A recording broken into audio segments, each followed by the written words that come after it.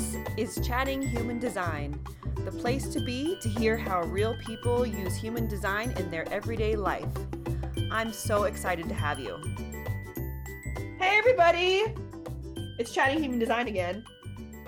I've been back fairly consistently. This is going to be like the third episode in a row-ish, besides the holiday. That doesn't count. The holiday doesn't count, people. You know that. You're not going to listen anyway. So we skipped the holiday, and now we're back. And I'm here with Anna, pronounced Anna, 5'1", manifesting generator, emotional authority. I think I checked all the boxes, right? Hi. Hi. Yeah. 5'1" emotional manifesting generator. It's a mouthful. It is a mouthful one, but when I was writing it down, I was like, ooh, because like I said, I never get a 5'1", and MGs are, I don't really get a lot of them either. And as soon as you came on and started talking, I'm like, yep, your energy is like very, I recognize it as, it feels like a lot of the manifestation generators I've met in real life. Mm-hmm. Anytime I speak to an MG, it doesn't feel the same, but there's like this energy of I don't know how to say it. Like it's hard to like, I just can feel you being all like, you're everywhere, but it feels very much like I don't have to be everywhere because you're everywhere. Yes. Yes. That's what I tell people a lot when they're like, oh my God, how do you know so much? That's so intimidating. I'm like, because it's my job to. It's not, you're a 4/6.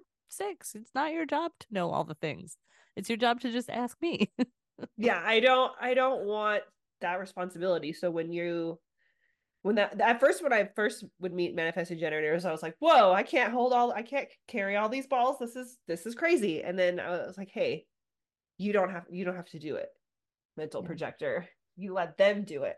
And now then it feels very safe because you feel very responsible. Like your energy feels very much like, I know what this is. I got it. Yeah. You don't need to help me. Yeah. It's helped me actually to I've physically learned how to juggle, like actually juggle many years ago. And That's I pretty cool.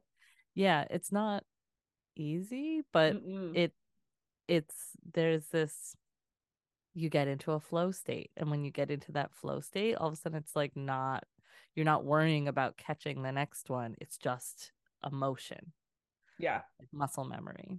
Yeah. So I had to feels the learn same. it for a play I was in when I was like 13 years old. And I got these videos, aging myself there, from my high school to learn how to juggle. And I kind of got it, but it's really hard. And when you're a kid, it's like, I don't want to do this. Yeah. So I got a couple of I could get a couple of times, and then it was over with because it is very hard. But Yeah. the videos were very straightforward, and I didn't know anything about human design at this time. Obviously, I was a kid, um, and I think that's part of what it was. Is they were like very straightforward. This step to this step, this step to this step, and I don't really go that way. And so I was like, this is so hard. And when they would move to the next step, I'm like, how did you do it so fast? Because Right. in this video, they're teaching you. It's not like they magically learned it, but it would frustrate me. And I'm like, no, we can't go yet to that step. I'm not there. So when I learned, I was in my 20s, my early 20s, still not human design, whatever.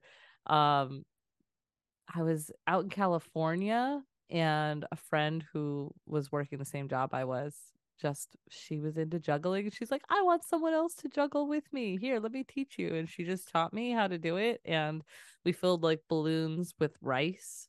Uh-huh. You like cut the end off of the balloon, fill one with rice, and then wrap another one Mm-hmm. around it. You get these cool little balloons Yeah. of rice to like play with. Around, And throw at each other. Psh.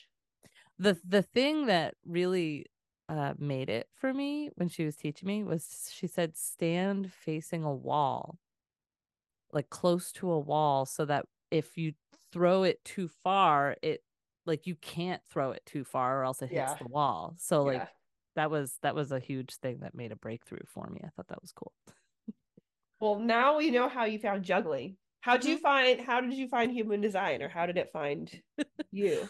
Well, this is a great way to talk about the five line because so human design found me after I had just gone through yet again another crazy situation where I thought everything was fine and I did not do anything wrong, and I got unceremoniously ejected from a program I was in.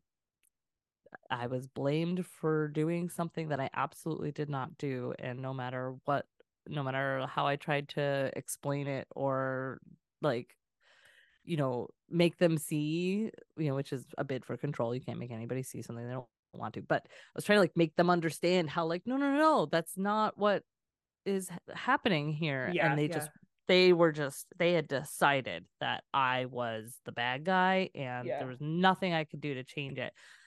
And so I tried and then I walked away and I was like, okay.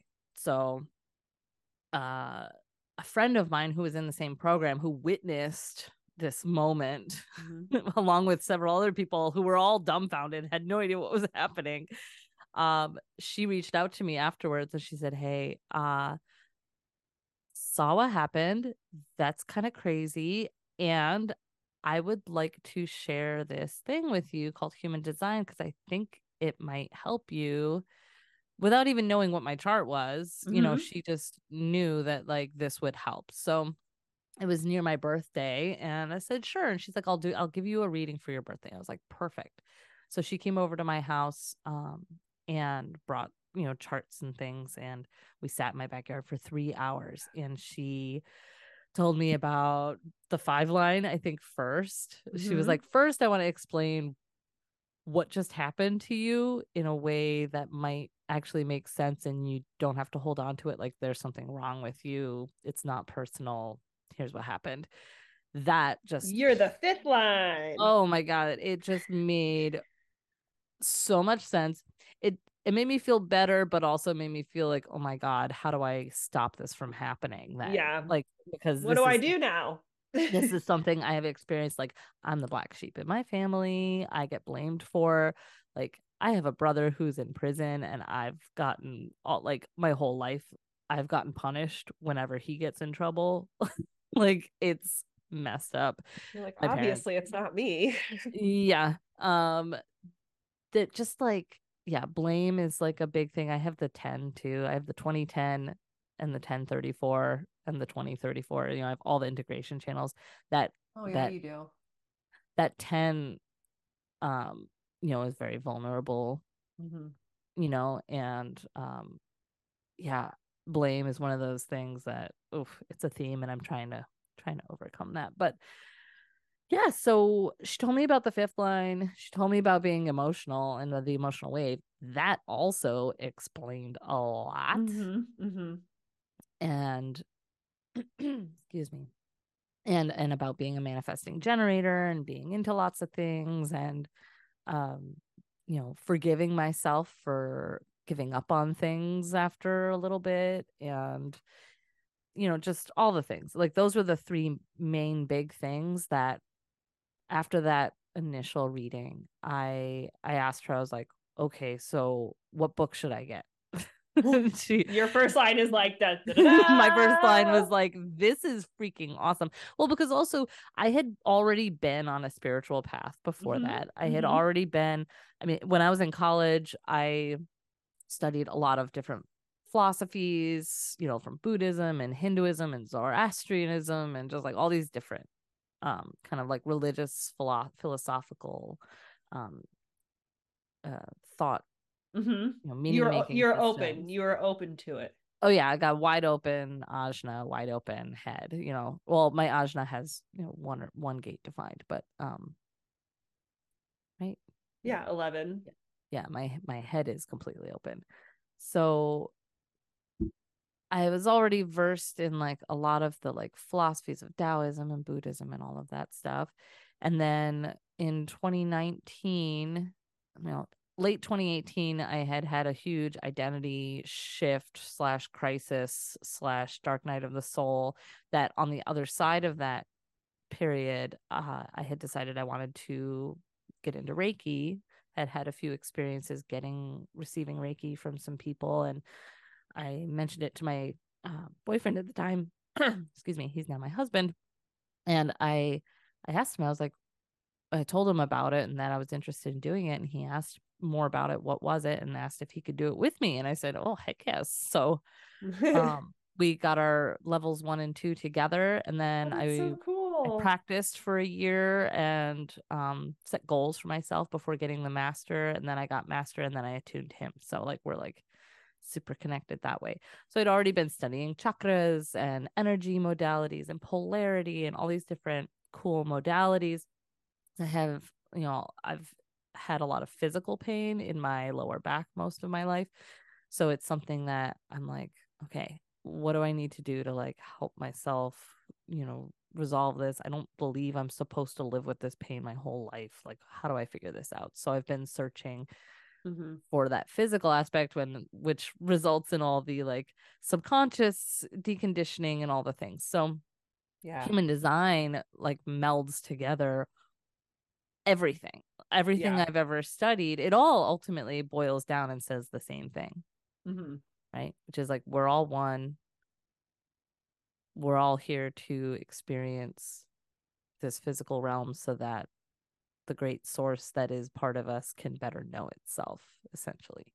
Mm-hmm. So human design took all that like very like Piscean energy of all of that and grounds it into this very like intellectual type A personality kind of Yeah, thing, which is totally. very much me as well. And yeah, I just took it and ran with it. So I bought Karen Curry Parker's book, the Red Book, Yeah, Understanding Human Design. that was my first one too. Yeah. I read it cover to cover in a weekend while we actually like drove to Asbury Park in New Jersey for a little weekend trip, and I wrote it out loud in the car while my boyfriend drove. Read it out loud all the way down. He's a projector. I'm reading stuff for him. I'm reading stuff about the profiles. I'm reading all these different things out loud. And then did that on the way back. And by the end of the weekend, I was like, okay, I need the next book now. And so now I have many books. Like you probably have all of the books now. I not quite all of them. I've been a little bit like picky, choosy, which ones, but the next one I got was think I think I got Chayton Parkins' book next, and then I got the The Human Raw. Design, the blue book. Yeah, I got the Me blue book too. next. The same order. Yeah, and then I got the Raw and Linda Bonnell definitive book. Just because I don't at the want that time, like one. so you don't want it. So many people talk about it as it's my sixth line, my six goes, oh, everybody wants it. Everybody says this is the book. I don't want it. I think Yeah, that's what it is. It's like everybody else says this is what you should have. And anytime that happens, my sixth line goes, you don't want that thing. Because you everybody know, has it and wants it. And I also don't think I get bored and really lose focus very easily. And I like succinct, like, and I don't think that that's what that is. So I don't think it would work for me. it's the languaging of it, which is what everybody talks about with Ra. The languaging is like very austere and very, Mm-hmm. It's very raw. dry and yeah, and a little like rough around the edges in some spots. I do still find I use it for reference, but I'll have 4 different books and I'll like if I'm looking into a channel, I look at all of them and I kind of pull together a synthesis and I Mm-hmm. try to let like my intuition guide me to like what parts are really coming through that feel pertinent, whether it's for a reading I'm doing or Mm-hmm. if I'm designing a Oh, my books. workshop or something like that. So I use the book still. I like to look up some of the like specific lines. He's got these like little like one sentence phrases for each line of each Mm-hmm. gate. Mm-hmm. And sometimes like some of the stuff is really cryptic and it just makes no freaking sense. And I'm That's like, how I feel. what the hell does this mean? I have a line book somewhere. I forget who did it. It might be Jaden and Parkin. I don't remember. But it's a book about the lines. I think it's called the Book of Lines actually, because I have the Book Yeah. of Destinies and Yeah. I love that one for Incarnation Cross. And I have the Book of Lines too. And it's very similar. It'll be like 813 1, and then it'll give you like a sentence. But sometimes you're like, is this a fortune cookie? Like, what does this sentence mean? It's Yeah. very Yeah. like vague or just like, Yeah. what? Yeah. Some of them do make sense and Yeah. some Oh, to yeah. me, and then some of them don't. And same thing with the incarnation crosses. His incarnation crosses in Ra's book, which he has a whole other book that goes way more in depth into all the incarnation Hmm. crosses and the gates. I haven't got that one's hard to get your hands on. It's like $100 on See, I'm Amazon also like a limited. frugal Same. gal. That's why I got his book was like a $55 book. I got Hmm. that was the third one I got when I had gone through the other two and I was like, Yeah. okay, I still don't have enough But of I what think I'm for your looking first for. line, that really Yes. works, you Yes. know. Yeah. Yeah. And for me, this is why I didn't do well in like, I did fine in high school because high school's easy. But when I got to college and you have to like do things for yourself and they're not trying to get you to go through. Right. Like I was terrible because I can't, note taking to me is like, it's torture. Like I don't know what Mm, I'm writing down. I don't know what I'm supposed to remember. And then I'll look over at the person next to me and they've got like collation and colors and indents and everything's all beautiful. And I'm like, what the hell? Like I can't do this. I started college and quit college 3 times. My third mm. line needed those 3 times to be like, hey, you're done with this. Break that bond a bunch of times. Oh God. It was like that's something I thought I had to do. Like I had to do it. And then finally I realized I didn't. And that was actually very freeing. And I think this is another 6 line thing where sometimes I feel like I'm ahead of stuff where Mm, I was like, college is actually not going to be an important thing. And this was in the early 2000s. And now it's like, well, yeah, right. Well, if because that's not what learning you want. facts is not unlocking wisdom all the time. Yeah. Learning facts in that very like, yeah, like In the way that linear way. these groups of people are saying you have to learn it like this, and this is what you get to learn. We choose for you. It feels very, I always thought human design, I always thought I had to be something, like I had to have a career and a job and a title, and this is who you are for your whole life. And I could never figure that out. And that was always very jarring for me and very upsetting for me in life. And then when I learned about human design and the undefined G, when my mentor told me about the undefined G center, I just started like bawling my eyes out because I was like, this is me. Like, I'm trying to be something. I'm trying to fit into a thing. And she goes, no. She goes, you're here to be many things. You're a chameleon and you're not really here to have a title or a career or even a place that you live for your whole life. She's like, you're here to kind of shift around and it's totally okay. She's like, society is going to tell you that that's not okay, but it's totally okay. And here's where I feel like it's important to understand that like the system of human design gives us these labels like projector and manifesting generator and all that, but like there the nuance within, so what you just described is also my experience but from the lens of being a manifesting generator with a defined identity center. Mm-hmm.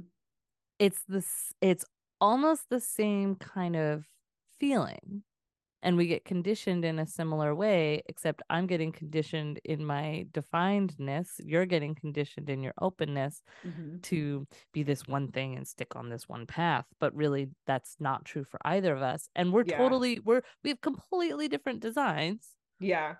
The So I man think gen it's part really comes in and is like you have a lot of things you can juggle, you can do.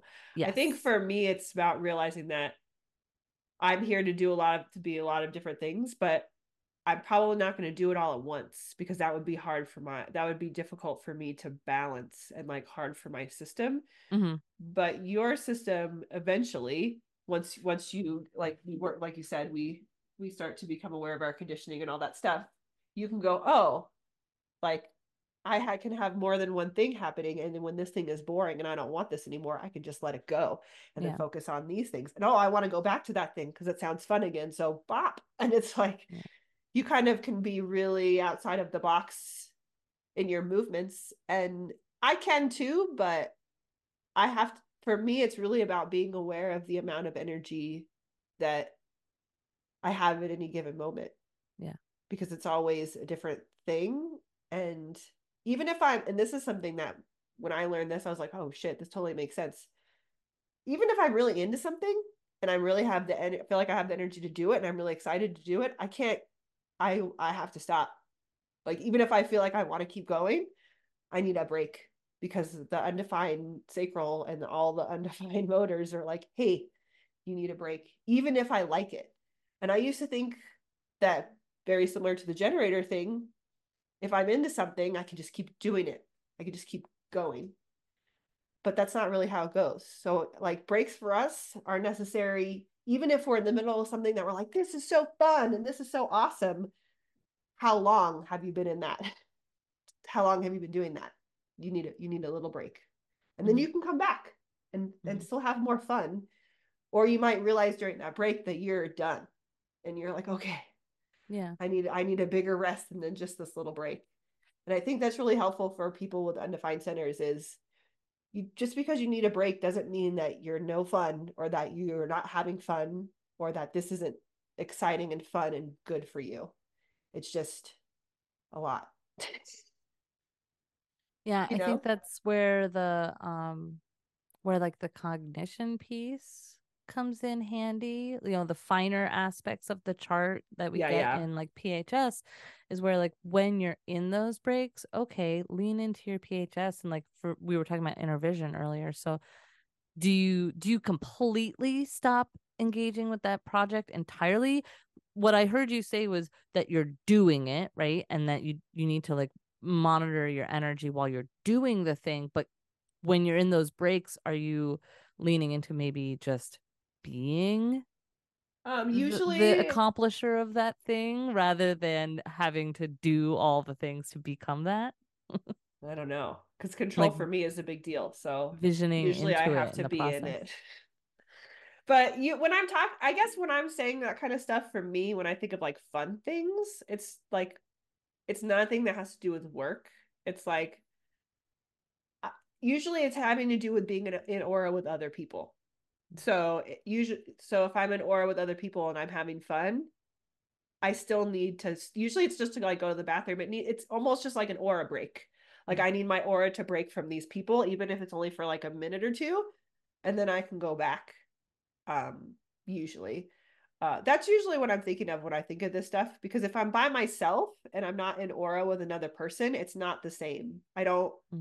feel like I need as much of a break or I need to step away as much Yeah. because I'm very, I don't know what the word is, but I take a lot, like when I'm alone doing like work things, I take a lot of breaks. Like I already know.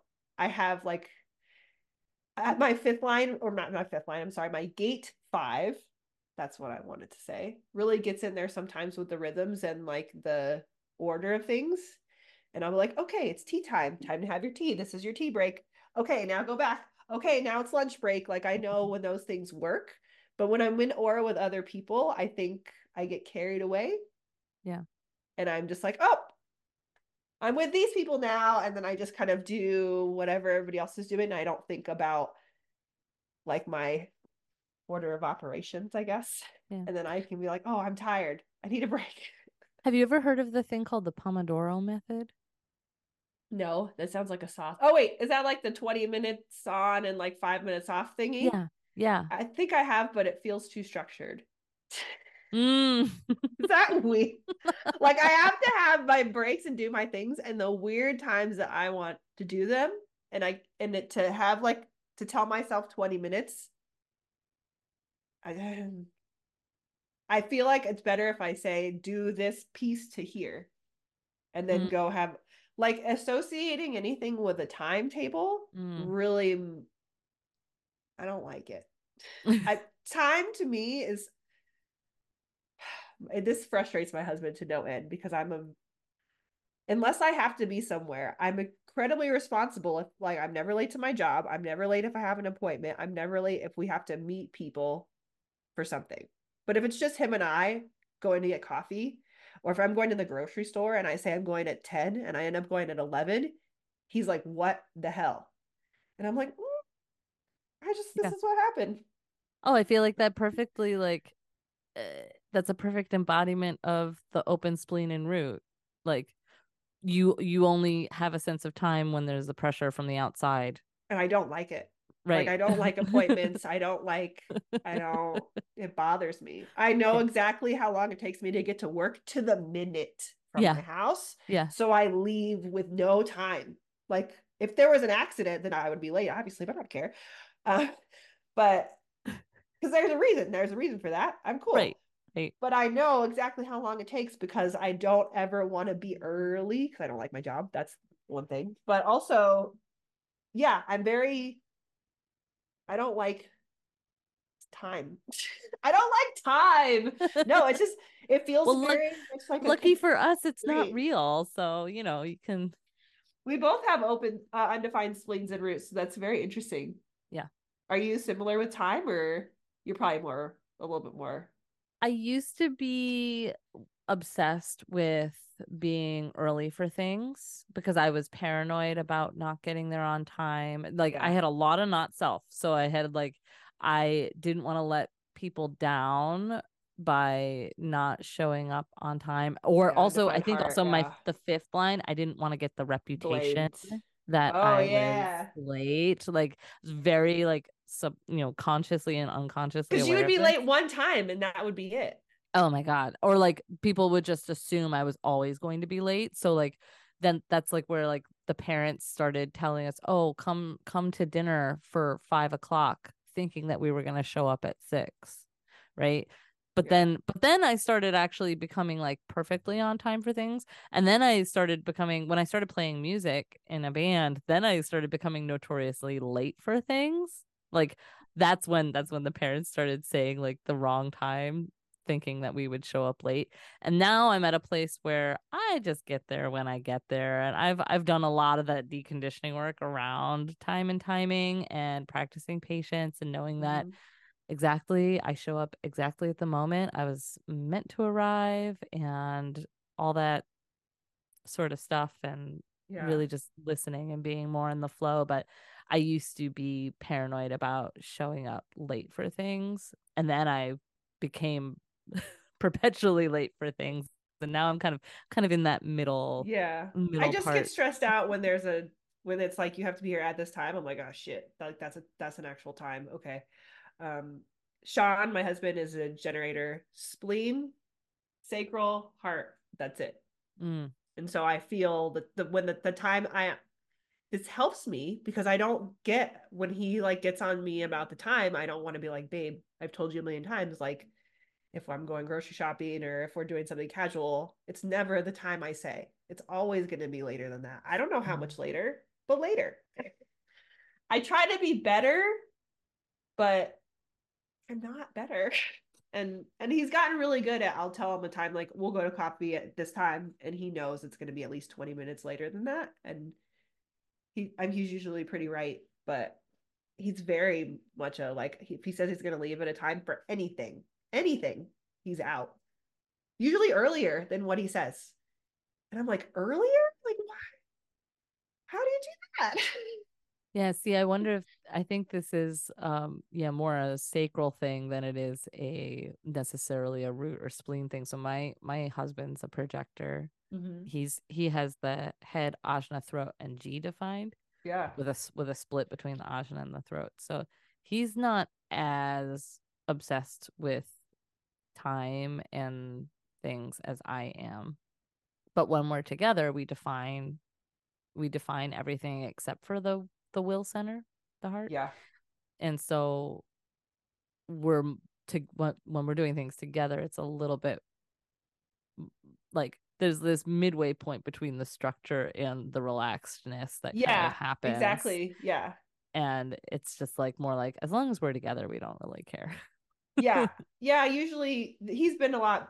I think it just took him some getting used to because, like I said, if I would say a time, he would assume it was that time. And then when it over and over and over ended up not being that time, he's like, hey, what's going on? And I'm like, I'm just not a so I said, I'm just not a time person. And he's like, what? Yeah. I'm like, it made so much sense when I learned about the undefined spleen as like literally time just kind of slips away and you're just, I know, like kind of just unaware that it's happening until you are made aware of what time it Yeah. is. Yeah. And they're like, oh crap. Yeah. I have a couple practices around time that I do. Like one is where however long I think it's gonna take, I double it. That's So a good practice. however much time I think I actually need, because I am fast and I can do things very efficiently, but also I tend to sidetrack myself or whatever, like getting out the door can take 20 minutes. Yeah, for Um, sure. because all of a sudden I have to clean the bathroom because I just saw Yeah, how or do the dirty it dogs was. have water? Or like, I'm Yeah. like, wait, what's Yeah. I'm the same Yeah. way. He'll be Yeah. standing at the door ready to go on like fucking with his phone, and I'm like, did the dogs have water? Are the lights off? Like, Yeah. what's happening? Yeah. Are we Yeah. really ready? Yeah. Yeah. Like, That's yeah. funny. Yeah. So however long you think it's going to take, double it. If it's a project that involves multiple people, triple it. Yeah, that's a good If you think idea. it's going to take a week, it's going to actually take 3 weeks. Yeah. He used to not include travel time whenever he would talk about like the amount of time it would take to do things. And I'm like, hey, Mm, hey, hey. yeah. I'm like, do you want to get there at this time or do you want to leave at this time? And he's like, oh, I want to get there. I'm like, okay, well, how long does it take to get there? Yeah. Then we have to Yeah. leave at this time. Yep. But since he's always early, he always is ready early. He's like, well, he would have been ready by that time no matter what. Yeah. Yeah. And I'm I like, you also, have to keep me in line. yeah, I used to stress myself out by like piling a lot of things in one day to like try and be efficient and get Oh everything yeah, done yeah. while I'm out. Undefined route. Yeah, while I'm out in the area, I'm gonna like go grocery shopping and do this and get that and get an oil change and do all these things. And I used to do that, and then I would get stressed out because the first thing took 15 minutes longer than I thought, and then the second thing took 20 minutes longer than I thought. Next thing I know, I'm an hour behind my internal schedule that nobody put Yeah. on me but me. Yeah, But yeah, yeah. now I when I'm booking out like days, if I have 2 readings booked for a day, I think in my head that I could also go do something that evening, but in reality, I'm like, how about I'm just gonna not commit and I'm Mm-hmm. gonna see if I can decide when the time comes and see what my sacral says, because I might energetically just not be into it at that time. But a week prior, my energy's like, oh yeah, I can do all these things. Yeah. Yeah. Yeah, I that's exactly what I was like when I came to design too, was to-do lists. And whenever I wouldn't cross something off, I would get so pissed. Like I have to move it. I'm like, oh, I'm so angry at myself. And now I purposefully am like, don't do this to yourself. Like give yourself basic shit. And like if you have to move laundry to tomorrow, it's not the end of the world. You'll be Oh okay. yeah. Oh And yeah. I think this is like we learned this because we learned about our designs, but these are like big pieces for everybody. Is Yeah. hey, how much stuff are you trying to cram into every single day? Do you even know what time it is when you're in the middle of those things? Do you even know where you are? Like what's happening? How fast are you going?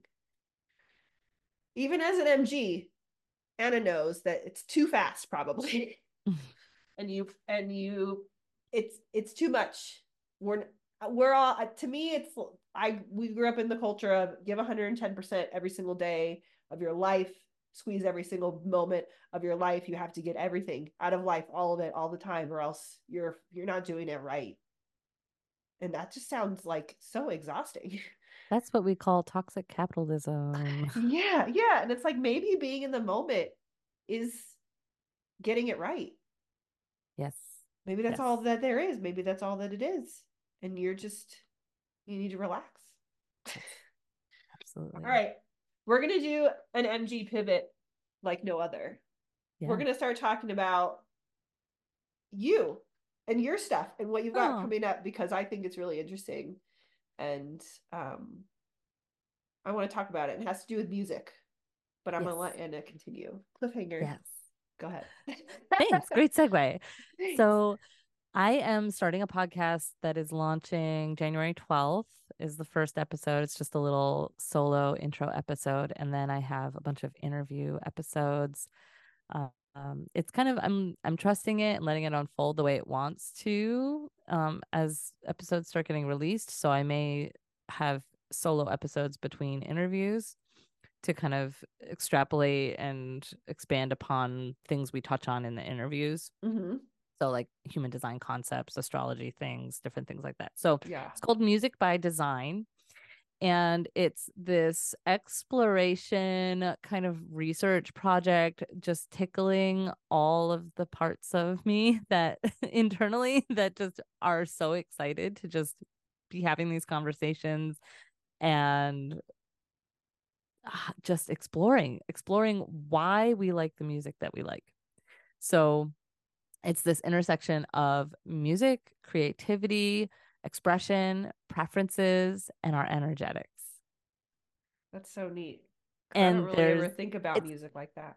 it's wildly correlative, and people who are science is everything people might not don't listen, but also it is very scientific because the way I'm doing this research is very it's anecdotal and correlative, but it's still research nonetheless. So it has Yeah. scientific pieces to it, but it's also just wildly out there, and it's just something that I had this day. Can I tell the story of how I Oh, yeah, of course. up with this idea? So I'm a musician. Music has been a huge part of my life, my whole life, and I've been playing instruments since I was very little. I currently play music with my husband. We both sing. He plays guitar. I play the mandolin. I grew up playing the viola and the piano and Whoa. self-taught guitar. And I never thought myself a really great singer. I'm not a huge into singing leads. Certain songs I really love singing lead on, but for the most part I'm big on harmonies. Hmm. I can find the harmony and back somebody up and make somebody sound really good, really, really well. But then if you ask me to like really belt something out and sing lead, it's only choice songs. So uh big into music, and I'm also an avid music goer, music listener. I love going to see live music a lot. I spend a lot of time in music festivals and things Hmm. like that. So I've seen a lot of different live music, and I'm also into all this like, energetic and spiritual stuff. So one day I was listening to some music while I was in my kitchen, and I was kind of in a funk. I was in a weird emotion. I was kind of in a bit of an emotional low, probably. Hmm. And there's like certain music. I feel like a lot of us do this. There's certain music we go to it's when we're feeling certain ways, right? Like if you want to feel a certain way, if you want to like be pumped up about cleaning your house, you're going to listen to something that's going to like have a driving rhythm and really like make you Hmm. move. But then if you're feeling more contemplative, or if you are like, in for me that particular day I was just like irritated and feeling like F the world and and I'm like, who do I what song is gonna make me feel validated, right? In this kind Hmm. of not selfie kind of a moment. So I started listening to my go-tos are Fiona Apple and Amy Winehouse when I'm in that Hmm. kind of a mood. So Amy Winehouse's Back to Black in particular is like just gets me in a way, Hmm. and like I don't even like I've researched what the song meant for her, but I don't even know what it really means for me, except that it just makes me feel like she gets me. Hmm. And same thing with Fiona Apple's music. Like I love her lyrics a lot, but I started listening to her music when I was in my teens, Hmm. and it doesn't resonate as much for me now because that music was making me feel validated in my not self, right? Hmm. And I'm not in those places as much anymore. So the music, it holds a nostalgic piece for me. Yeah. I can reflect on how I used to feel when I listened to that music, but doesn't it doesn't validate me anymore because I'm not in those places anymore. So this idea started getting my gears turning, and I'm singing along to Back to Black. And I'm like, man, what is Amy's design? So I looked it up. Hmm. She is also a 5/1 emotional manifesting generator. And I'm like, oh, Oh, that's cool. interesting. For a design that I have not encountered personally, Yeah. many 5/1 emotional manifesting generators. not only that, she has a different channel. She's a 1222 emotional wave. I'm a 59.6, so we have a little difference there. But she's also single definition and has the exact same centers defined as I do. Oh, wow. So I found this really fascinating, and I was like, "Whoa!" She was also born in the same year. You and I also were born. We were all born in 1983. Hmm. Sorry, cat's out of the bag. Oh, Uh, everybody knows I'm 40. I don't care. um, so she was born like a month, like two, it wasn't even a month. It was like 3 weeks after I was born. So we have a lot of the same outer planets. Hmm. Pluto, Neptune, Uranus are in a lot of the same gates. So we have the Yeah. same kind of collective themes going on. And then I'm looking at her chart, and her north and south node, or her unconscious sun and earth, are my north and south node. And I'm like, oh, that's also very interesting. And so I just started like finding all these similarities, places where we had a lot in common. And I feel like when we're in our not self, or when we're just younger, in our younger years, we're differentiating, we're trying to figure out who we are, we tend to gravitate towards things that feel like similar to us, right? Yeah. So we're looking for those companionship energies, those kindred energies that we look at in a chart. What do we have in common with this person? Where do we feel like we belong? Where do we feel seen? Hmm. So then I'm like, okay, this is interesting. So then I looked up Fiona Apple's chart, depending on what time she was born, because I think, again, this is the sort of thing where Yeah. we look at across the whole day. If we don't know their exact birth time, she's either a 4-1 or a 5-1. So we have that Bold. similarity there. Hmm. Also, emotional manifesting generator. She was actually born one day away from Amy Winehouse, but in a different year. Oh, wow. I'm like, holy moly. So these two powerful female artists who are Hmm. primarily solo artists with maybe a backing band, right? But Yeah. wrote their own music, very powerful, very influential, um, emotionally driven lyrics are really resonating for me. And they have very similar energies, and Hmm. I have similar energies to them. So it just kind of got my gears turning, and I started looking up all the musicians, and whether they were a musician or a songwriter or both. I just started looking up everything that I've Hmm. ever been interested in. And then that just started sending me down more rabbit holes. Then I started looking at like all the charts of drummers. And then I started looking at all the charts of, like, just my one line just was going off the Rabbit rails. holed out, man. Yeah, for a couple weeks, really. And this was 2 years ago. I started Nice. this. Then I started talking about it with some friends, people that are into similar, like people that are into astrology, even if they're not deeply, they at least have some of the lingo, or people that know a little bit about their human design, and just Hmm. asking them questions about music that they like, and then looking at their chart. And I started doing these chart comparisons, and I'm like, finding these correlations that now when I'm looking at someone I'm going to interview, I have these like 3 or 4 places that I look at first, instead of just being overwhelmed by the whole chart and trying to be like, Hmm. just there, I don't see it.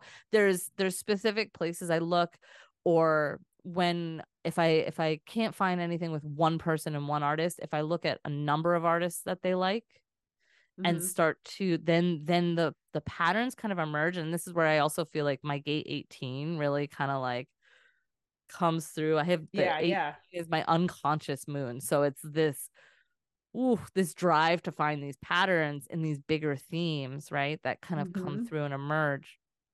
And then I have a very my brain is passive, like I have like, I'm like DRL, PRL, if anybody speaks that language. So um I have a lot of left stuff going on Yeah, in yeah. the way I take in things. And so it's like sometimes if I try to look at the charts and try to make the pattern emerge, I feel like I get stuck. But sometimes if I just trust and I just start like pulling, and I make these notes that I don't think anybody else could read, but I Yeah, make these yeah. notes with all these notations, and then all of a sudden the pattern starts to come out, and my body responds to it. My body feels Mm-hmm. it. And so I'm looking at human design charts. Sometimes I'm looking at astrology charts, but because I don't always have the exact birth time, I Yeah, that's try, hard. you can't always like be like, oh yeah, it's in this house and this sign and blah blah blah. It's Mm-hmm. not Mm-hmm. always super accurate. But with human Yeah. design, the main thing that usually will change is like profile or Mercury or the moon. Yep. Sometimes type can change drastically across a 24-hour period for someone's birth date, but Yeah. that's where also I feel like it's important. Like type is important, but also when it comes to this comparative stuff I'm looking at, I don't even hardly ever look at type. It's usually more often the profile, the sun and earth gates, the nodes, the moon, and the Mercury. And Oh, it's wow. it's those very personal, the close personal planets, those parts. And it's like, where am I finding that in the music that they're listening to? Yeah. And seeing how they cross pollinate. So it's just really fun. And so what I do for each interview is I also have a Patreon page set up where when the interview airs, I also will post the charts that I'm gonna like. I put them in Canva and I put circles around things with arrows Yeah, to be yeah, like, yeah. if you're a nerd for this, like me too, if you have a one or you've been heavily conditioned by someone with a one line, then you might actually like this and might know what this means. If you're a 6 line or a 2 line, you're gonna look at this and go cross-eyed. But Ah! Too right. much information at once. Yeah, yeah. So but I've been like making these little like write-ups that kind of describe like some of what I'm seeing. So, you can kind of try to like follow along if you want to look at the chart. Because I'm not doing these in video, although I Mhm. often will share my screen. We'll talk about what's on my screen on the podcast. But if you want, you can like go to the Patreon, pull up the chart, which I include those. Those are unpaid subscriptions, but if you want to pay like $2 a month, every now and then we'll do a giveaway or something. Like somebody who I Mhm. interviewed might have like a product that they want to give away to the subscribers of the Patreon or something like that. Different things like that, or also like special recordings or unreleased tracks, if they're a musician, things like that. So I'm interviewing people who are both lovers of music, creators of music, and both. So when I'm interviewing someone who loves music, we're pulling the charts of these artists that they love and things like that. When I'm interviewing someone who's more a creator, like a musician or a songwriter, I'm looking at their design and really asking them about like their creation process, Mhm. because that's something I've seen too as a musician. Excuse me. I I myself have written a handful of songs, and it's always been very sporadic, very kind of out of nowhere, and it just comes when it comes with a lot of my Mhm. openness there. I can't make myself write a song. I've tried Yeah, and it's yeah. just not good. But I've watched other people who can write a lyric a day. Like they write a lyric a day, or they write 5 songs a day, or they write 5 songs a week every week for a year, and at the end of the day they might have 10 really awesome songs from that process. It's kind of like a statistical process. They just have to get as Yeah. much as they can out, and statistically something's going to be good. Like 10% of the time it's going to be something really good, the other 90% is going to be trash, or they'll recycle it into something else later. So that I find really interesting, because that's not me. That is not Yeah. me. I am not like just this stuff flowing out. But when I look at people who have that kind of a process, they often have a defined head and ajna, Mhm.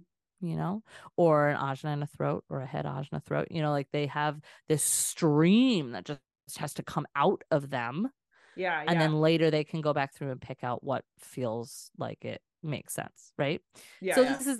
it's not set in stone. This isn't like a firm thing, but it's something that I look at when we're exploring this sort of stuff in these interviews. Mhm. Um, Other people, when they write songs, like my husband does this. He just picks up his guitar. He might be inspired by like a weird chord formation he heard in a song that he Mhm. liked, and he'll start playing with that chord, and then start playing with other chords around it, and then he just starts making sounds with his mouth, and then words start forming, and I'm like, what is happening right now? He'll make a song just like that He's without any. self-projected, right? Self-projected Yes, projector. he's a self-projected projector, and that just kind of it just comes out of him, and like he didn't really have an intention other than just playing with this chord. Whereas like for me, like when I've written music, usually I hear the words in my mind first, or I'll hear a specific word that someone else says. I'll be like, ooh, that's a lyric and that's cool. And then I'll write it down, and then the words form. And then as the words are coming out, then the music kind of, I start to hear the music in my own like inner ear. And then Mm-hmm. I'll get my instrument and okay. And then this is a song now. And it's wild because, yeah, songwriting, there's people out there who teach songwriting, right, in a very formulaic way. And maybe that works for a lot of people. But I feel like if that's not an authentic process for you and you try to write like from that formulaic way, people are going to know. Like Yeah. people can feel it from you that it's maybe not 100% your truest expression. Mm-hmm. But also sometimes, like I do this for myself, I find it very helpful to have at least a framework, like a box, a container within which I can have freedom to play and experiment. So Yeah, yeah. that's what this podcast is. This podcast is a container in which for me to just play and experiment and explore and do all this fun, juicy research and have great conversations about It's a good music and it's a good energy. idea. You'll love it. Because like you said, it feels very like you can talk about whatever you want because it's yours and you Yeah. can do it however you want because it's you. Yeah. Um, so you have that control, but at the same time, it's like, well, whatever. I can do whatever I want. Yeah. Yeah. So in when I go to interview, and this can segue into asking you a few questions. Um, because I asked Janelle, listeners, I asked Janelle about some of her musical preferences before we got on, so I could Mm-hmm. you know, do what I do here. And something I find interesting is when I ask folks about what kind of music were you into when you were that like angsty young teenager, when you Mm-hmm. were figuring out what you liked that was Mm-hmm. maybe different from your family, right? Because that's what we're doing. We're differentiating, we're figuring out who we are. Um, while hormones are raging through us, right? And we need to express, um, what did you like when you were a teenager? And then sometimes we compare it to what do you like now? And sometimes people still like the same music. They're still like gung ho fans for whatever band it is that they were when they were a teen. And that's Mm-hmm. totally, and I think it's like what we're finding when we do these comparisons is that sometimes people are embarrassed by what they liked when they were young. Like, That's funny. Why oh, would you be I embarrassed? It's sometimes people are just like a little like, because they're not into it as much now, right? You're like, yeah. you were an emo kid, or you were into pop, or you were into country or whatever, and you're not into that now. And sometimes people are embarrassed. So That's what I like funny. is like this kind of validates that what you were into when you were a kid, you were drawn to because there was a part of yourself that was being recognized. And Mm-hmm. and you don't have to be embarrassed by it. And there's actually like we have this energetic connection that I can show you that validates it. And often when we're young, we're looking for that stuff that we see ourselves in or we feel seen by. Mm-hmm. Whereas when we get older, sometimes we'll, if we're on an evolutionary path as well and we're evolving and looking for things to help us expand, that's typically when we're going to see connections between the music you listen to that has more that electromagnetic. They have the opposite, Mm-hmm. like Yeah. whatever it is that your energy is looking for, the energy of that music has it, connects it. Mm-hmm. So one of the concepts too that's important to, I think, surrender to in this exploration is that space and time aren't real, right? Mm-hmm. So when we talk about human design, when we get in aura, that's when we're exchanging that auric information, right? Like you have to be typically your aura extends about 6 feet in all directions around you. So if you're 12 feet away from someone, your auras might not be touching, but as soon as you're within 11 feet, all of a sudden your auras are touching, right? I think we can actually expand and contract this field with our consciousness as well. So in Reiki, we explore how you can send healing energy across distance and time, right? You can send energy back, you can send energy forward, as long as it's accepted, as long as it's welcomed, right? You can't send energy to someone if they don't want it. Like you can send it, but if they don't want it, they're not going to get the benefit of it. So whenever we create something, we're imprinting that creation with our energetic expression, with our blueprint. And then something that can withstand over time, like you create a piece of music, there's this inherent permission or consent. When you create a piece of music and it's published and it's put out and now it's on the radio, there's consent now, this implied consent that anyone who listens to that music is tapping into your energy, your energetic field in a very like distant, it's not like being an aura, but we're still getting those connections. So when you listen to that music, when you're a teenager, you're tapping into the energetic expression of that artist or the person anyone who's involved in creating that music. So if an artist sang it, but someone else wrote it, you're tapping into like the energetics of both, right? Maybe more so if someone wrote the song, you're tapping more maybe into their personality side of their design. Whereas someone who's performing the song, maybe you're tapping more into their design side. It's really, and it can get really meta, but but it's cool. And these are just the things I'm observing as I'm having these conversations with people, and it's really cool. So yay. Well, I feel kind of bad because I'm not really a music person, but I mean, we can talk about whatever you want. well, and that's cool, because like what it is was, I asked you, which aspect of music do you prefer? If you could only have one, which would you choose? Really great lyrics or a driving rhythm? What did I pick? Rhythm, I would assume. You picked rhythm. Yeah. I don't really care about the lyrics. I've never really been a lyric person. Which blows my mind that there are people out there that don't give a crap about the lyrics, because I'm someone who I love the lyrics. When I would get an album, when I would get a new CD when I was a teenager, when I got my first Fiona Apple album, I like put it in my CD player and I'm on my bed in my room and I pull out the little pamphlet. People, Gen Zers might not know what this is now, but it in was the one CD, of my first CDs that I got was Fiona Apple, Alanis Morissette around the same time. Yeah. So you had put Alanis as one of those ones in your thing, which we can talk about her. We can talk about her. There's a connection there. It's cool. But I would pull out the little pamphlet that had all the lyrics, and I would lay there and I would read all the lyrics while I was listening to it, and I would listen to an album over and over and over again until I knew every single freaking word. And when I write songs, I'm writing lyrics because there's a specific message I'm trying to convey. So you're not the first person to tell me that you don't care about the lyrics. And the first time I heard someone tell me this, I was like, what? Like, then why the hell am I writing these words if you're not even listening to them?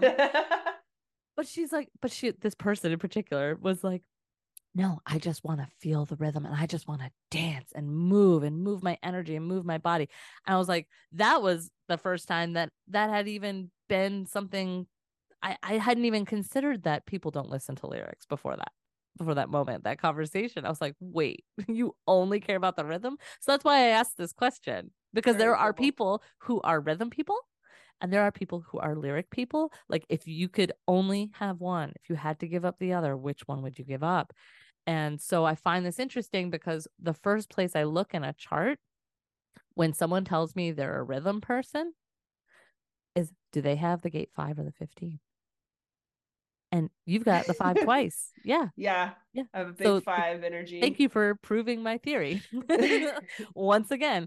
So again, this isn't like, 100% of the people. I think maybe like Yeah. 1% of the time, someone will tell me the beat is more important to them and they don't have the 5 or 15, but they're usually torn. They're usually like they have a Hmm. harder time really like landing on which one. Hmm. Um, And you're you know, the experimenting with the human condition, so there's not going to be like right. 100%, 0%, like, Right. And I'm not but it trying to is fascinating. prove any, yeah, I'm not trying to Yeah. prove anything, but in those people that don't have the 5 or 15 and rhythm is more important, then I'm like, ooh, okay. So what else am I exploring the chart? Do they have a lot of sensing circuitry? Do they have a lot of, other gates that might be have a lot to do with patterning? So like gate 44 and gate 18, those sorts of things. Or just different things. Maybe they only have definition in the root and the spleen, or Hmm. something like that that might have that same kind of tie to rhythm and timing. Hmm. But the 5 is like the most prominent energy. And this is Yeah. when I started exploring charts of drummers. They all have Mhm. the 5 or the 515, like every single one of them. Yeah. You're To not a keep the drummer. rhythm and to keep the Yes. beat. Yeah. Yes. So this is just like a really cool thing that I'm That's like, very oh. cool. So you told me that you preferred the rhythm, which also in the music that you generally like as an adult, you said you really love disco, you really love disco and funk, which has that driving rhythm, which disco music, the lyrics, it has lyrics, but they're Nobody not cares. they're not really conveying some deep emotional message, Like, right? let's Like, dance. yes, Let's exactly. party. Yeah, I Exactly. agree. And so all of disco. Now here's the cool thing. All right, I have to look at my notes here. Um when it comes to disco, you have a lot of different artists. I was trying to get you to give me like a specific one that you liked, but you're like, I don't like a specific one. I like all I'm of real them, weird right? about I don't listen to I have songs on my phone that I'll listen to for like a year straight, and then I'll go online and I'll put on a few more songs, and I only listen to music when I'm driving to work sometimes. Sometimes I sit in silence. Hmm. I very rarely listen to music. That's why this was Yeah. hard for me. So I had Yeah. to think about when I was younger. Um, I listen to music when I do yoga in the morning. That's probably the longest, most consistent period of time that I will listen to something. And it's right now I think it's Bonobo or Bonobo, or I don't know how to say his name, but I think that's close. It's him and like 20 of his songs, and I've listened to them over and over for I can't probably more than a year now. I don't I like the same thing over and over. I don't know anything new. If you tried to tell me about some new songs, when people talk to me about Taylor Swift, I know she's not new, but I don't know what you're talking about. Yeah. I'm Yeah. very like Well, uh, that's into like that defined specific ajna. things. Your defined Yeah. ajna is like, I know, and I know what I like, and it's Yeah. this, Yeah. right? So I when you're talking about music, I really had to think back of like when I listened to music when I was younger more Yeah. consistently, and that Yeah. helped. Yeah. Yeah. But like, so disco, so Donna Summer is like, right, like I the love disco Donna queen, Summer. right? Hmm. She has the full 15/5 channel. Yeah, that She's makes got it sense. very strong in her chart. And so like the music's coming through her, but you know what? She didn't actually write, she co-wrote some of her songs, but she didn't really write most of the music. She Mm. was like just like that front person that was Performer. she was performing that music through her design. And I think it's her, she has the 15 is her unconscious Uranus, for the 5 is her conscious Venus. So like Wow. it's that energy is really being pulled through her body and her expression in that way. Hmm. But so this is why I like this, because it forces me to kind of expand the way I think about approaching these things when someone doesn't have like one specific artist they're really into. So you're into this whole genre. Well, the fellow who wrote most of the disco hits, his name was Giorgio Moroder. He was actually from Italy, and he's a mental projector with the 1156 defined. You're lying. No, You're you want to see making his this up. no, No I will share way. his For chart. I real? will share his chart with you. Yeah. That's crazy. It's wild. And the 11 is his conscious moon, and the 56 is his both his Pluto gates. Because that makes so much sense that during that time, a lot of music would be written by a small amount of people. Yeah. Because, like you said, they're manufacturing a sound, they're manufacturing Yeah. this disco thing.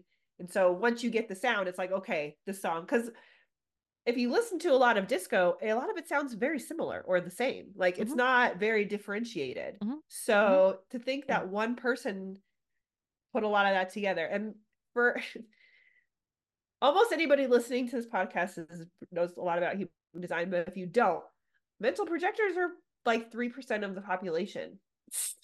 So for her to say that was why I was like, nah, because that's very specific. Like if she would have Yes. just said projector, I'd have been like, okay, but mental projector and With the same 1156. channel, with the only, like, he literally has the same, and this is where, like, you have different cross of incarnations, different, like, you have other gates that are in common and things like that, but it's that The the mental projector thing way. is weird with the Yeah, 1156. yeah. So it's like, this is the sort of thing that comes out when I'm doing this stuff. You must have been so excited when you figured this out. There's other things. There's so many things of all the different bands and music and different things, like the things from your teenager years. Also, there's some really strong stuff there too we can talk about. But the other piece I want to pull in here, so the other piece I pull in is often astrocartography. Okay. So if anyone doesn't know what astrocartography is, or it's also called locational astrology sometimes, you use the same natal information. I use a website that's, I think it's Astro Click Travel is what it comes up I as. think so. You can, for free, you can look up your chart, you can put in your birth information, and you get this map of the world with all these crazy lines all over the Yeah, I place. did this and I was immediately overwhelmed. Yeah. Okay. So basically, you get a line for each planet for each of the different aspects. So you get a sun line, you get a sun ascendant, you have a sun descendant, a sun midheaven, and a sun imam koli, IC. Each of these represents like a different aspect of the sun energy and how you relate to it. So the sun ascendant is like, if you see your sun ascendant line going through a certain place on the map, then that place is going to, that whole line, it's going to go through many places. Those are places that are going to kind of elicit you feeling like you are seen and shining for who you are, like in the most truest way. Yeah. The sun descendant is where you're gonna see and feel that expression through others. The IC is where you see and feel that in the environment of that place. And then the MC is where you're going to see and feel that in like this development and evolution of the self. Like we usually associate MC with being like business, but it's actually like your dharma. It's kind of a North Node kind of an energy. Yeah. Okay. So you have 4 types, 4 different aspects of each of the planetary lines. So 4 times, there's a million lines 9. just going like this. There's a lot of lines on this map. You're like, where is it crossing? I don't know. But what's really cool is that there's 99% of the time there is a big pull between, like, say, this guy Giorgio Moroder. He was born in Italy.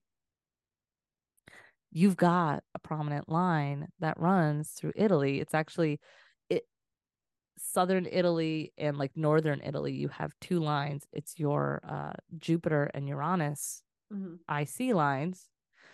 They kind of sandwich together Italy on the map, and your Jupiter line is your gate 5, and your Uranus line is your gate 9, which is about like focus, right? So yeah. Where he was born, which is a huge part of his energetic blueprint. Yeah. Where he was born. So when he creates music, he's imprinting the energy of that place, which when you listen to that music, you're tapping into those lines from your astrocartography. Like, it's just this crazy, like, that is cool. overlapping that happens that I see when I'm looking at these charts. So it reinforces that gate 5 for you Yeah. in this music now.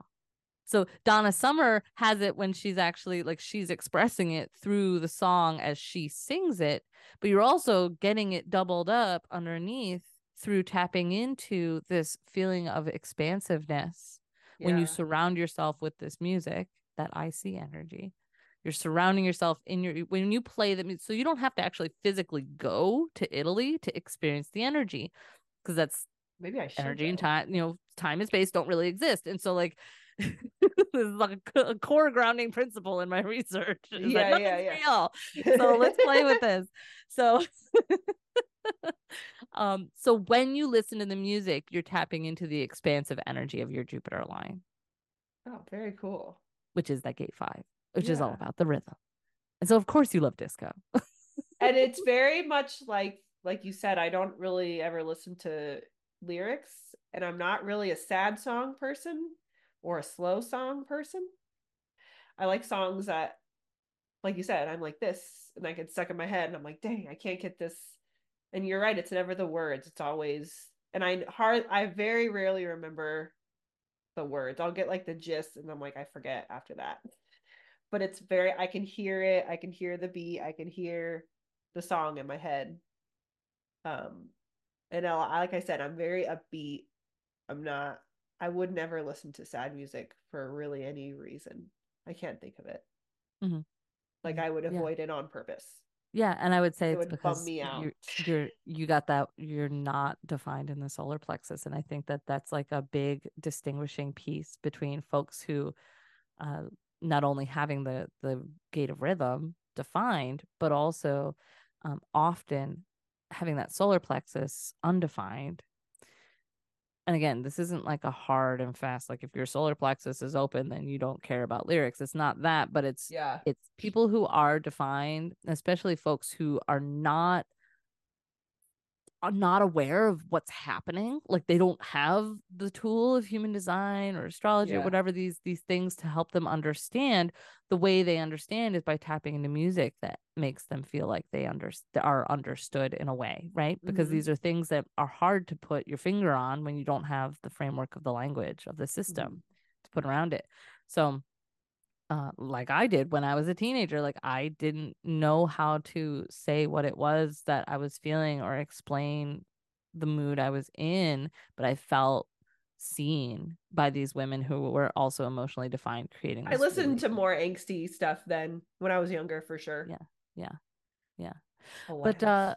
I want to go over to like the teenage thing. So one of the things you put down was you put that you were like more into pop music, which pop tends to be like lyrics don't mean a whole lot, and it has We're more of that dancing, like we're fun, up just like here. dance Yeah, around, yeah, right? yeah. Like, Yeah, yeah, yeah. um, but you put that you were like into NSYNC.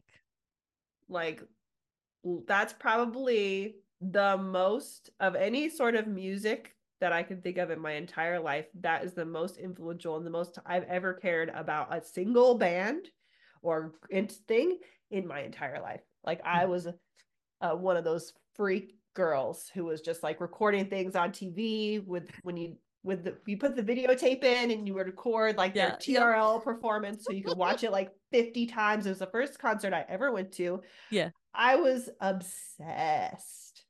yeah, And it was the only time in my life I've ever cared about a single band or group of people, yeah. like musically ever. Did you have a favorite? Well, Which one of the guys Justin, was obviously Justin? Justin. Yeah, Oh my God. I was crazy. I was like crying when I would watch them on TV. It was so yeah, it's like embarrassing, like you said, but not like, oh well. yeah. So this is the sort of thing that gets me so excited when I look at this. So just to refresh your listeners, if they don't remember already, your cross of incarnation, your right angle cross of the Sphinx, Mm-hmm. which has like 3 or 4 versions of it, right? Um, yours is where you have the conscious sun in 1, Mm-hmm. unconscious earth in 2, or conscious earth in 2, unconscious sun in gate 7, and then the unconscious earth is 13. So we have Mm-hmm. 1, 2, 7, and 13. I'm going to go through each of the members of In Sync Oh my God, I can't believe person you did this. I'm so as happy. well as the person who wrote his music. So Because they didn't write their own songs. I'm No, guessing. no, Yeah, but no. similar to disco, there's like this one guy. Writes Actually, I'll talk about all. him first, real quick. Andreas Carlson. He's from Sweden, and he wrote a lot of music for a lot of pop bands of that This is time. why Justin says he says in that song it's gonna be me. He says it's gonna be May is because of the guy that wrote it was Swedish. This It is was what he Swedish, said, yeah, and he had an inflection with the me, and so Justin would do it too, and yeah. that's why it came out that way. Continue, but that's so Cool. That's funny. cool that you know that. Uh, so so he wrote a lot of music for bands like NSYNC and the Backstreet Boys and Sweet. Britney Spears and things like that. But he wrote quite a few of NSYNC songs. He's from Sweden, and your Jupiter line, that same one that goes through Italy that links you to the disco writer Giorgio, that same line goes right through Sweden where Andreas is from, which is your gate 5. So there's that link right there. But I love this. So all the members of NSYNC, okay, I'm going to go through each one. JC, he's also a right angle cross of the Sphinx. He would be He's my second favorite. JC has the same cross as you, but the gates are rearranged. Yeah, So yeah. Mm-hmm. he has a conscious sun in 7, conscious earth in 13, unconscious sun in 2, conscious earth in 1. Lance, also a right angle cross of the Sphinx. Weird. And It's this is a probably rare also, cross. yeah, and this is also something where this is probably why they actually like worked Got as a along. group, because they all have this like very prominent like common stuff. All except for like one of them. Chris? Chris? So actually Chris and Joey have the least in common with Okay. everybody else. They were my least favorite. Yeah, I know. Isn't that funny? And not to be a jerk or anything and not to diss NSYNC, but if you asked NSYNC fans to rate the members, I would assume that those two would be near the bottom for most people. Continue. So I don't I'm not trying to judge, but I mean, from when I was a child, if I went back there and I asked all of my friends, like I already know the answer. So yeah, Lance and Justin, I know were like everybody's like top 2 yeah, favorites, JC right? was pretty up there too, but the blonde Lance and Justin thing was very popular. Yes, yes. I remember that too. I never got into NSYNC, but I was aware of them. So Yeah, look because at as I was, we're the same time. yeah. I was what but see, I was into You the went the more other way. I was into the moody singer-songwriter stuff. You were more into like the pop. Christina Also, Aguilera, Britney Spears, yeah, and I Sync. also was not. I was raised born again Christian, and I was not allowed to listen to secular music until I was Oh, old enough so to you were start like buying it. Jars of Clay, yeah. Yes, Jars of Clay and I DC had, Talk I had and that. I had that. the I had all those Newsboys. too. I had Yeah, all those, but that was I chose it. Like my family wasn't religious. right. I like would hear Okay, one of their songs, and I would be like, "Oh, I like this beat," and then I would get the CD or whatever. I'm like, "Oh crap, this is I wouldn't even know it was a Christian band. I would just be like, right. "Oh, I like that song," Yeah, and then I would Jars get of into them, and I was like, "I don't care. I like this song, the beat." yeah, Jars of Clay was like the most secular I could get within the genre of Christian music. Oh But anyways, wow. so I wasn't really allowed to listen to pop music, so I only got little bits of it like on the ride and on the bus to school in the morning and friends and things like that. But so as I was looking at all the charts of all the guys in this band, I'm like, I can actually tell. I'm like, oh, I know which ones people didn't like just because they don't have as much in common with the other ones. Like, it's so funny. So Lance is the same. He's right angle cross of the Sphinx as That's well. so So crazy. JC and Lance are both right angle cross of the Sphinx, but Lance's is flipped from yours, where the unconscious Earth and Sun are flipped. So Lance is conscious Sun gate 2, conscious Earth gate 1, One, yeah. unconscious Sun 13, 13. 7. Yeah, and unconscious Earth Oh, 7. that's so neat. Justin is not right angle cross of the Sphinx, but his unconscious Sun is gate 1 and his unconscious Earth is gate 2, and his north and south node are 7 and 13. So he has the cross of the Sphinx in his entire unconscious lineup: Sun, Earth, North Node, South Node. Yeah. And then so Joey Fatone, Oh, Joey.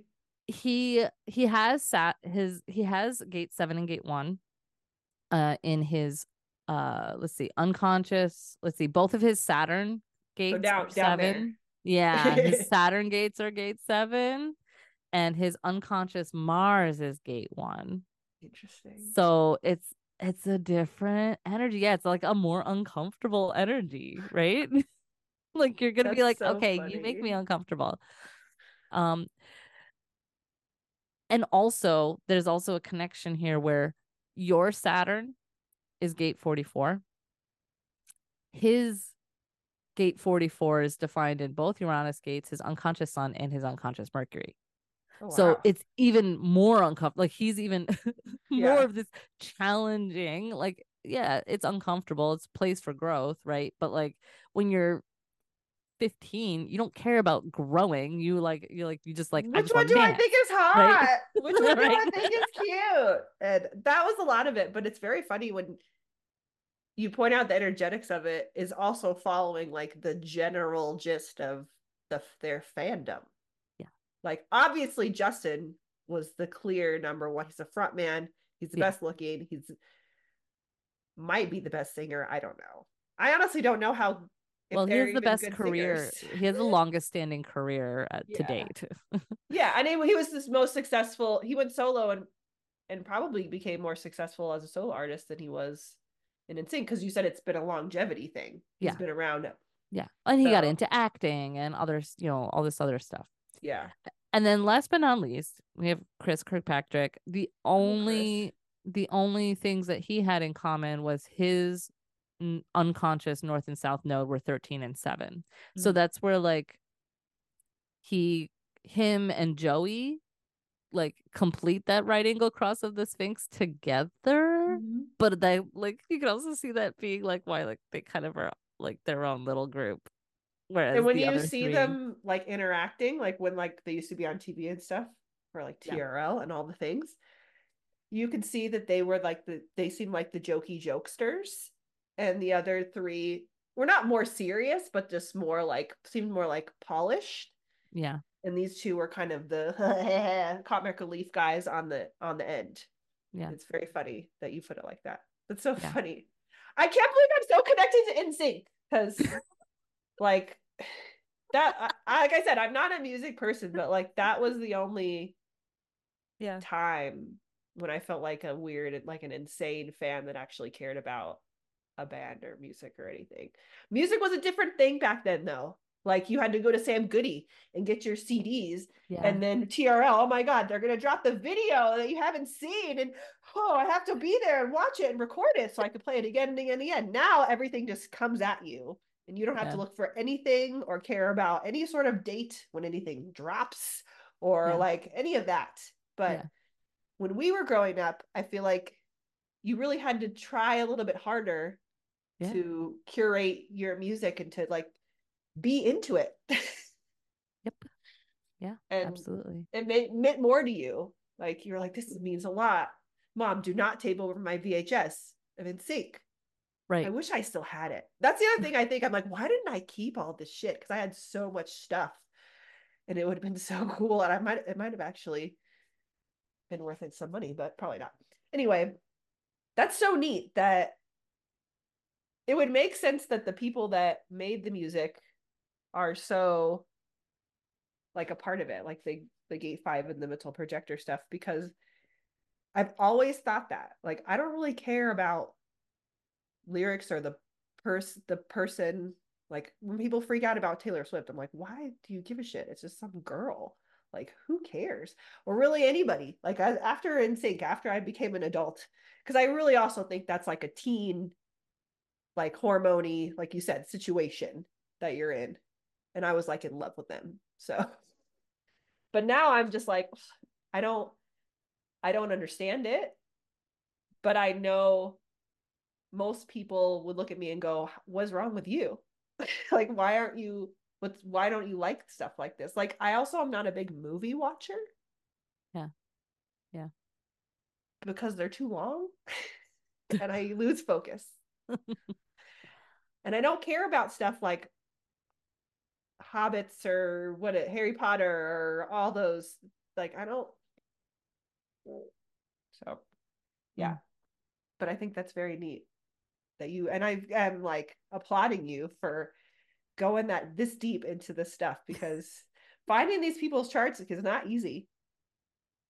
No, and that's where like there's certain things I don't go too deep into the charts. Like I'm not really looking at their PHS. I'm not looking at Because you their don't know if the tones and time's colors. right. You just don't Yeah. know. Yeah, and even like solidly saying they're this type or they're this, I what I love is I use genetic matrix, and they now have the birth time range chart that you can look Oh, at. that's So great. you can see on one page every 3 hours how Mm-hmm. their chart would change. So that's where, if there is anything that I'm like not sure about or I'm not finding, I always put noon in if I'm running the chart Yeah. myself. But also on genetic matrix in their research section, you can actually Google, you can look up, like you're Googling, you can look up an artist's name. I'll look Mm-hmm. there first because I think they do have people that are rectifying charts.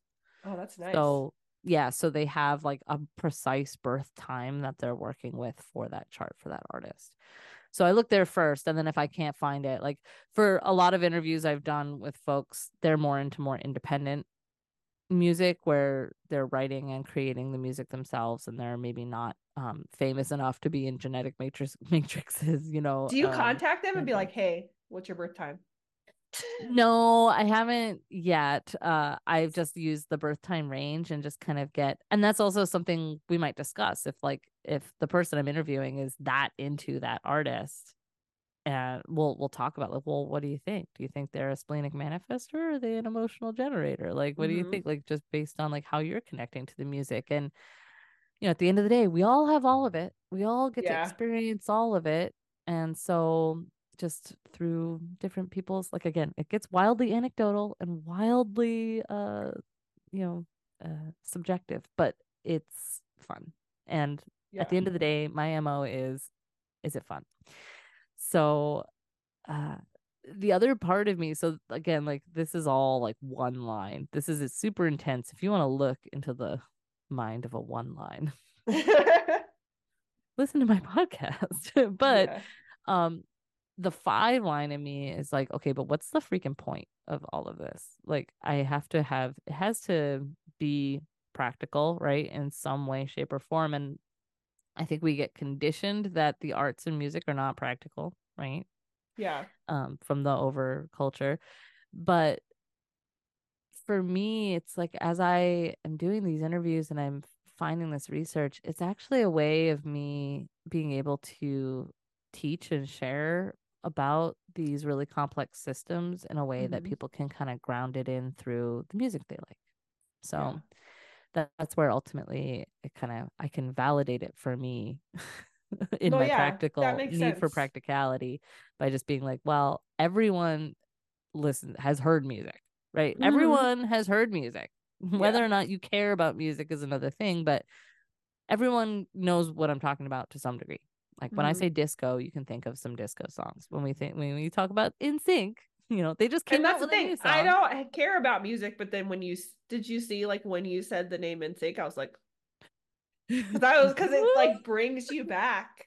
And I don't Yeah. even care about that. Like people, I was a Justin Timberlake fan a little bit after, but it was never anything like that. Was like a very specific period of time that I don't remember my childhood very. I remember it in bits and pieces, and this piece is like a big, like it stands out in my mind. Like I remember making shirts for the concert. Like I remember all Like the people do for stuff. Taylor Swift. Yeah. Yeah, like with puffy glue and yeah, exactly. We were, it was at the Great Western Forum, which doesn't exist anymore, and I was at the very top. I could touch the top, and I was basically watching them on a big screen TV because we were too far away. But I was just like and screaming, yes, like Taylor Swift.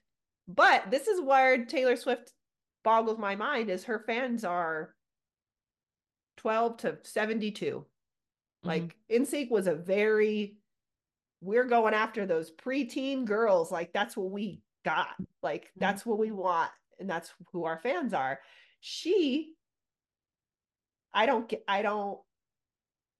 That I don't. I'm only using her as an example because I don't like any of her songs at all, and I think she's actually pretty terrible. But not as a person. I just don't like her music. Yeah.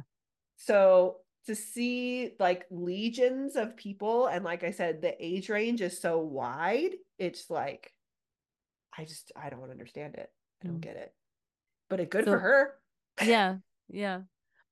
Well, I could talk about Taylor Swift, but I actually want to loop back around for a second. So with the In Sync for you, like we talked about, they are they are embodying your incarnation cross, That's true. right? That's probably why I was like, They are yeah. showing you. Yeah, no, they are showing you all the different ways because it's your incarnation cross in all these different ways. Like the sun and earth gates are all flipped in different The directions. other So it's three ways, and then I'm the fourth yeah. way. Yeah. So it's like this crazy funhouse mirror of yourself that you were able to connect to when you are trying to figure out who you were, right? Yeah, Like when you yeah. were, and then once you get past that point of evolution, then the music kind of loses its attraction, right? Because Mhm. you don't need that anymore to ground you into I still the listen to their holiday album at Christmas. It's the right only for fun. one I listen to. Because we all need to be regrounded into who we really are around the holidays, right? So Yeah, yeah. And that album is very like dancey. And I was like, ooh, I like this dancey. And it reminds me of my mom because I remember like decorating my tree in my early 20s at my mom's house and listening to that album. And at that time, it being older.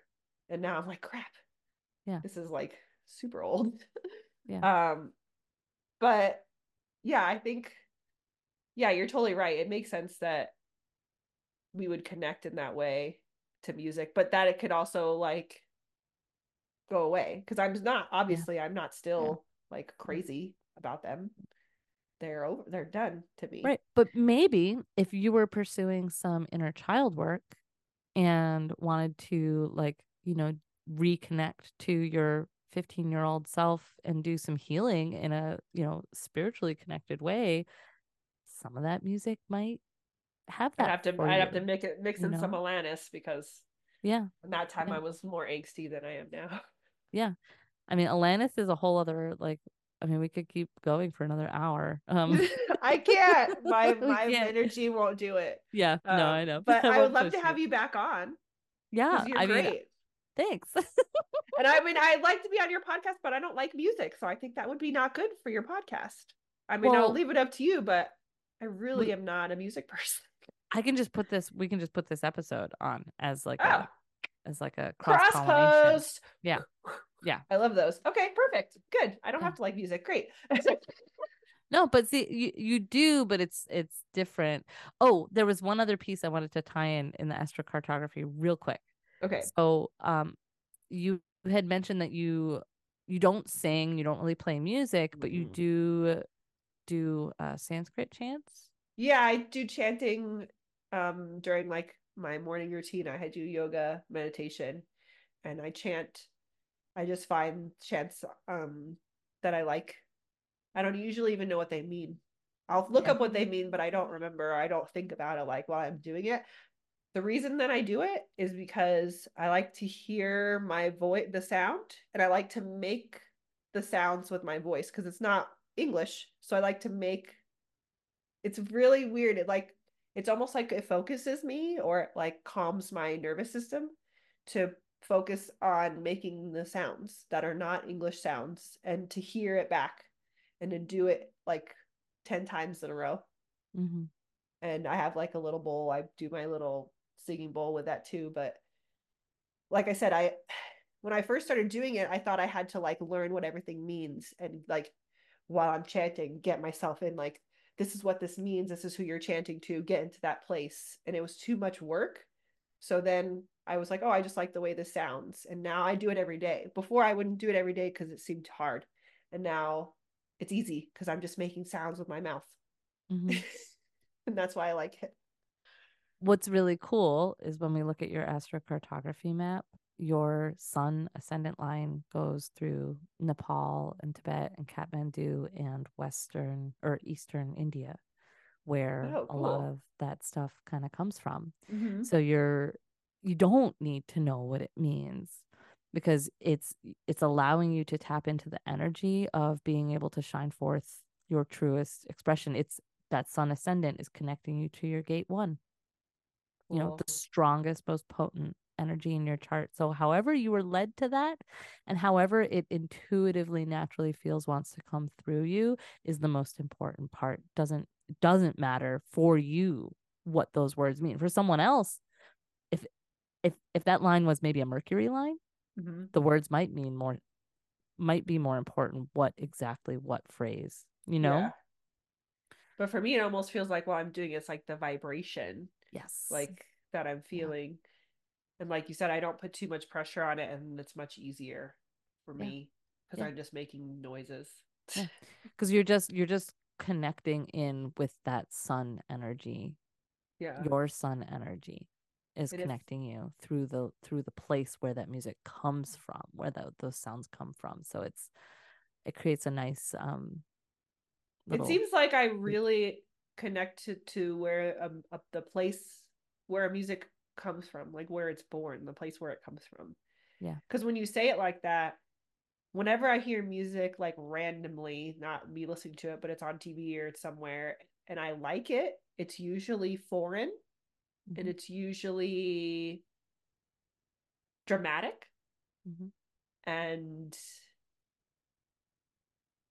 yeah, that's sometimes how I get into some like weird random sounds and stuff that I like is it's not usually from here. It's a different sound, and it's more not tribal but cultural, I guess would be a Mm-hmm. better word, right? Yeah. It feels like cultural, like this is the music for those people. This is Mm-hmm. the music for that place. Yeah. Oh, that's so neat. I never really thought of it like that. Yeah. Maybe Yeah. So now I will connect to music more because I'll be like, well, where is this coming? Where does this come from? well, we can use it as a tool to lean into our own natural energetics. So a way Mhm. that I intentionally use music is all when I'm typing something up because I hate writing. It Yeah, me takes too too. long. I would much rather talk it, right? So that's Mhm. why I have a podcast and not a blog. But if I'm writing something like a newsletter or something I need to like really focus, I'll look at where's my Mercury midheaven line Mhm. because I want to be able to express my stuff out in the way that I'm, manifesting my dharma and how am I creating and expressing and writing through the energy of Mercury. I look at Mhm. where that line is, and that line for me falls through. It goes through Kathmandu. It goes through parts of Siberia. So I'll look up folk music on Mhm. YouTube. I'll find folk music from an area that's on my Mercury midheaven line and I will intentionally listen to that while I'm writing, and I find that it does flow much easier. Where's my Mercury midheaven?